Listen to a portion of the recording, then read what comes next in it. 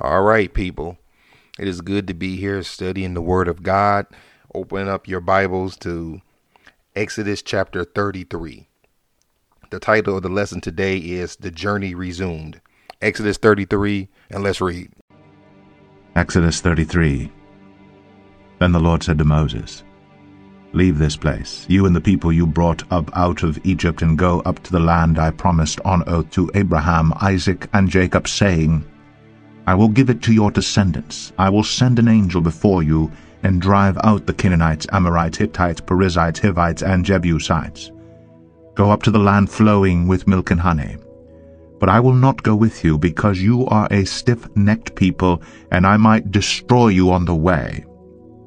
When the people heard these distressing words, they began to mourn, and no one put on any ornaments. For the Lord had said to Moses, "Tell the Israelites, you are a stiff-necked people. If I were to go with you, even for a moment, I might destroy you. Now take off your ornaments, and I will decide what to do with you." So the Israelites stripped off their ornaments at Mount Horeb. Now Moses used to take a tent and pitch it outside the camp some distance away, calling it the tent of meeting. Anyone inquiring of the Lord would go to the tent of meeting outside the camp, and whenever Moses went out to the tent, all the people rose and stood at the entrances to their tents, watching Moses until he entered the tent. As Moses went into the tent, the pillar of cloud would come down and stay at the entrance, while the Lord spoke with Moses. Whenever the people saw the pillar of cloud standing at the entrance to the tent, they all stood and worshipped, each at the entrance to his tent. The Lord would speak to Moses face to face, as a man speaks with his friend. Then Moses would return to the camp, but his young aide Joshua, son of Nun, did not leave the tent. Moses said to the Lord, "You have been telling me, 'Lead these people,' but you have not let me know whom you will send with me. You have said, 'I know you by name, and you have found favor with me.' If you are pleased with me, teach me your ways, so I may know you and continue to find favor with you. Remember that this nation is your people." The Lord replied, "My presence will go with you, and I will give you rest." Then Moses said to him, "If your presence does not go with us, do not send us up from here. How will anyone know that you are pleased with me and with your people unless you go with us? What else will distinguish me and your people from all the other people on the face of the earth?" And the Lord said to Moses, "I will do the very thing you have asked, because I am pleased with you, and I know you by name." Then Moses said, "Now show me your glory."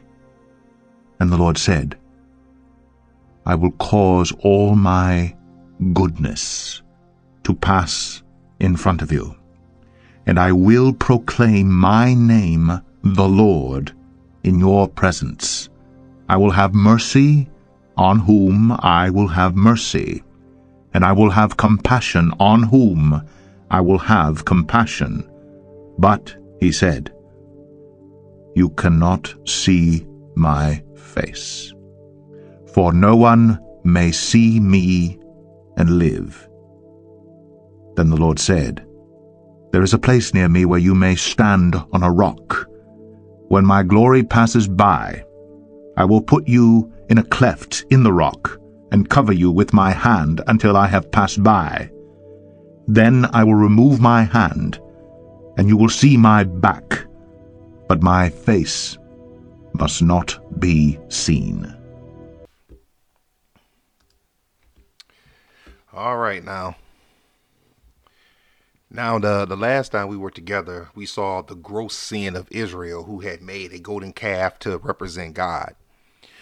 The Lord just told them not to make any graven image, yet here they are doing exactly what God told them not to do.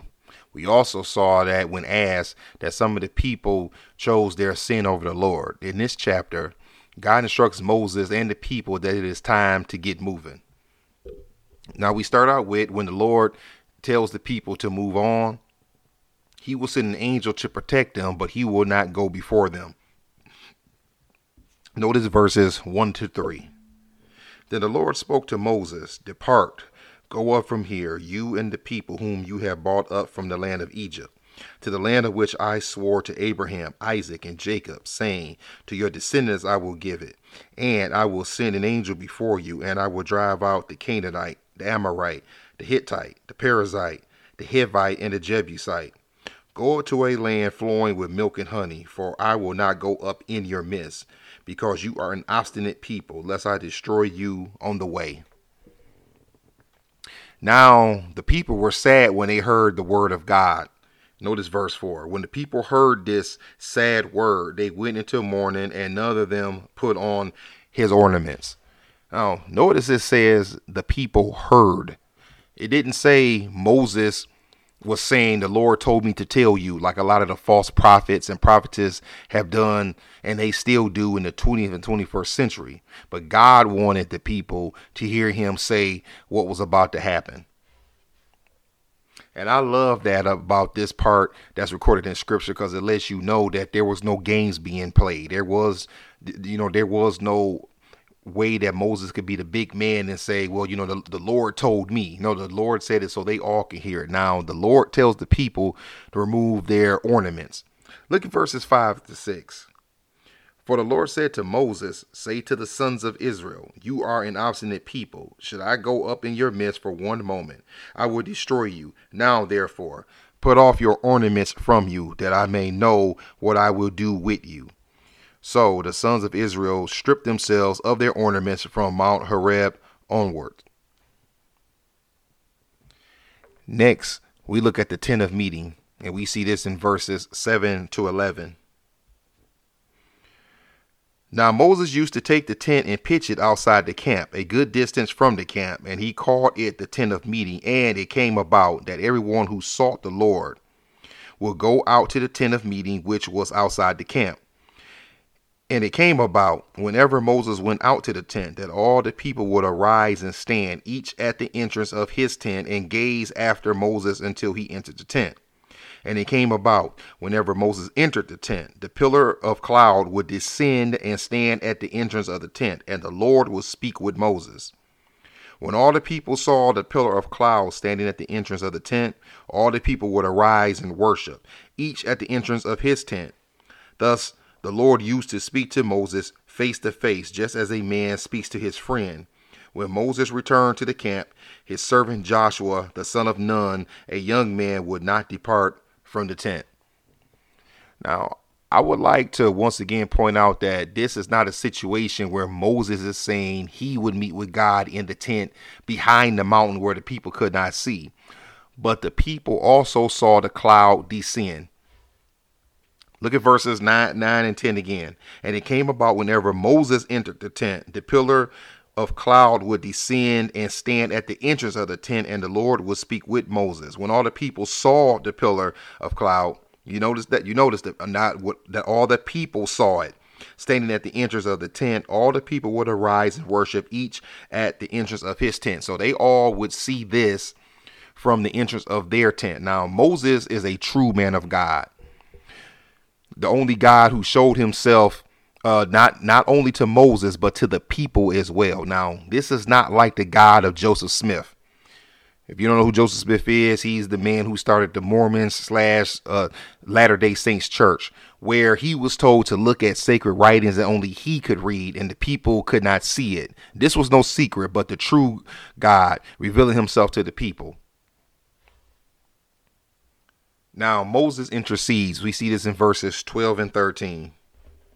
Then Moses said to the Lord, see that thou dost say to me, bring up this people, but thou thyself hast not let me know whom thou wilt send with me. Moreover, thou hast said, I have known you by name, and you have also found favor in my sight.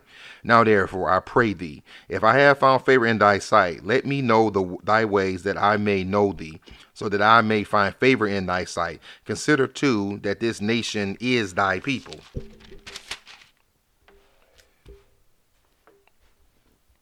Now next, we see that God answers Moses, and he does this in verse 14. And he said, he being the Lord, my presence shall go with you, and I will give you rest. Now there are 5 words spoken that gives Moses peace. I will give you rest. Now, let's look at this rest as it came to pass. Turn to the right to Joshua, to the book of Joshua, and I want you to get Joshua chapter 21. And let's see this rest come to pass. Joshua 21, verse 44. And the Lord gave them rest on every side, according to all that he had sworn to their fathers.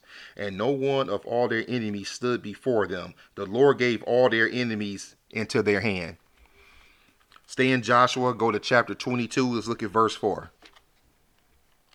And now the Lord your God has given rest to your brothers, as he spoke to them. Therefore, turn now and go to your tents, to the land of your possession, which Moses, the servant of the Lord, gave you beyond the Jordan. Now, notice who it is who gave them this rest. It says the Lord God, so Yahweh Elohim or Jehovah Elohim. That's who gave them this rest. Now, back to Exodus 33, Moses responds, verses 15 and 16. Then he said to him, this is Moses speaking to the Lord, if thou presence does not go with us, do not lead us up from here. For how then can it be known that I have found favor in thy sight, I and thy people? Is it not by thy going with us, so that we, I and thy people, may be distinguished from all the other people who are upon the face of the earth? What Moses is saying is that the way that we have our strength and we can show everyone else that you're with us is that they see that pillar of cloud before us, so they know that you're standing with us. But Lord, if you don't go with us, then where would we get our strength from? Where would we get the visual aid that you are with us? Now, the Lord gives Moses comfort in verse 17. The Lord said to Moses, I will also do this thing of which you have spoken, for you have found favor in my sight, and I have known you by name. So the Lord gives Moses comfort. Now Moses wants to be even closer to God. Verse 18. Then Moses said, I pray thee, show me thy glory. Moses wants to see God face to face, but he can't. Next, we see that no one can see God's face. Notice verse 19 through 20. And he said, this is the Lord speaking, I myself will make all my goodness pass before you, and will proclaim the name of the Lord before you. And I will be gracious to whom I will be gracious, and will show compassion on whom I will show compassion. But he said, you cannot see my face, for no man can see me and live. This reminds me of something that's crossed my mind dozens and dozens of times. When we are in eternity and we are in our spiritual bodies, will we see the Lord God in his glory?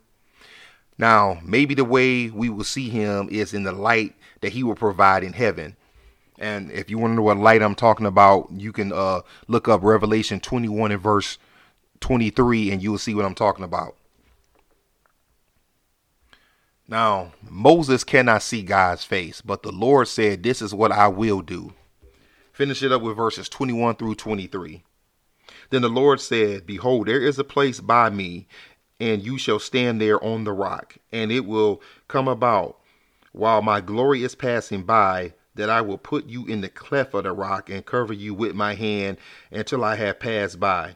Then I will take my hand away, and you shall see my back, but my face shall not be seen. Now, doesn't it just warm your heart to see that God uses his hand to cover Moses? Let's look at a couple of other places where this took place. Turn to Psalm 91. Psalm chapter 91. Okay. And I want to look at verse 1. Psalm 91, verse 1. He who dwells in the shelter of the Most High will abide in the shadow of the Almighty. Drop down to verse 4. He will cover you with his pinions, and under his wings you may seek refuge. His faithfulness is a shield and bulwark. All right. Also, let's turn to Isaiah. Isaiah 49 and verse 2.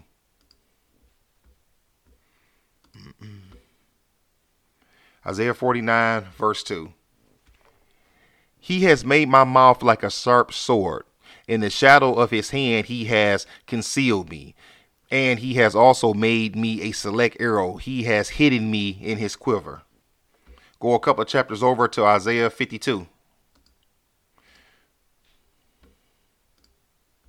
I'm sorry, I misspoke. Isaiah 51. Isaiah 51. Isaiah 51, and we want to look at verse 16. Isaiah 51:16. I have put my words in your mouth and have covered you with the shadow of my hand, to establish the heavens, to found the earth, and to say to Zion, you are my people. So that's just a couple of more places where we see that the Lord uses his hand to cover us. And the same way he did it for Moses, he does it for us even to this day. When you ask for the Lord's protection and his guidance, he's still there, and he will cover us with his hand and protect us. Well, that brings us to the end of Exodus chapter 33. If you haven't already, like wherever you find this podcast at, like it. You can find it on Apple Podcasts, iHeart, Spotify, pretty much anywhere that you can even find it on my Buzzsprout page. Anywhere that you could pretty much get your podcast, you can find this podcast. Don't forget about our YouTube channel, Berean's Corner. You can find all that in the description, whether you're on the YouTube page, whether you're on the podcast page. You can find all the other ways that we can be reached. Other than that, that's all for now. God bless.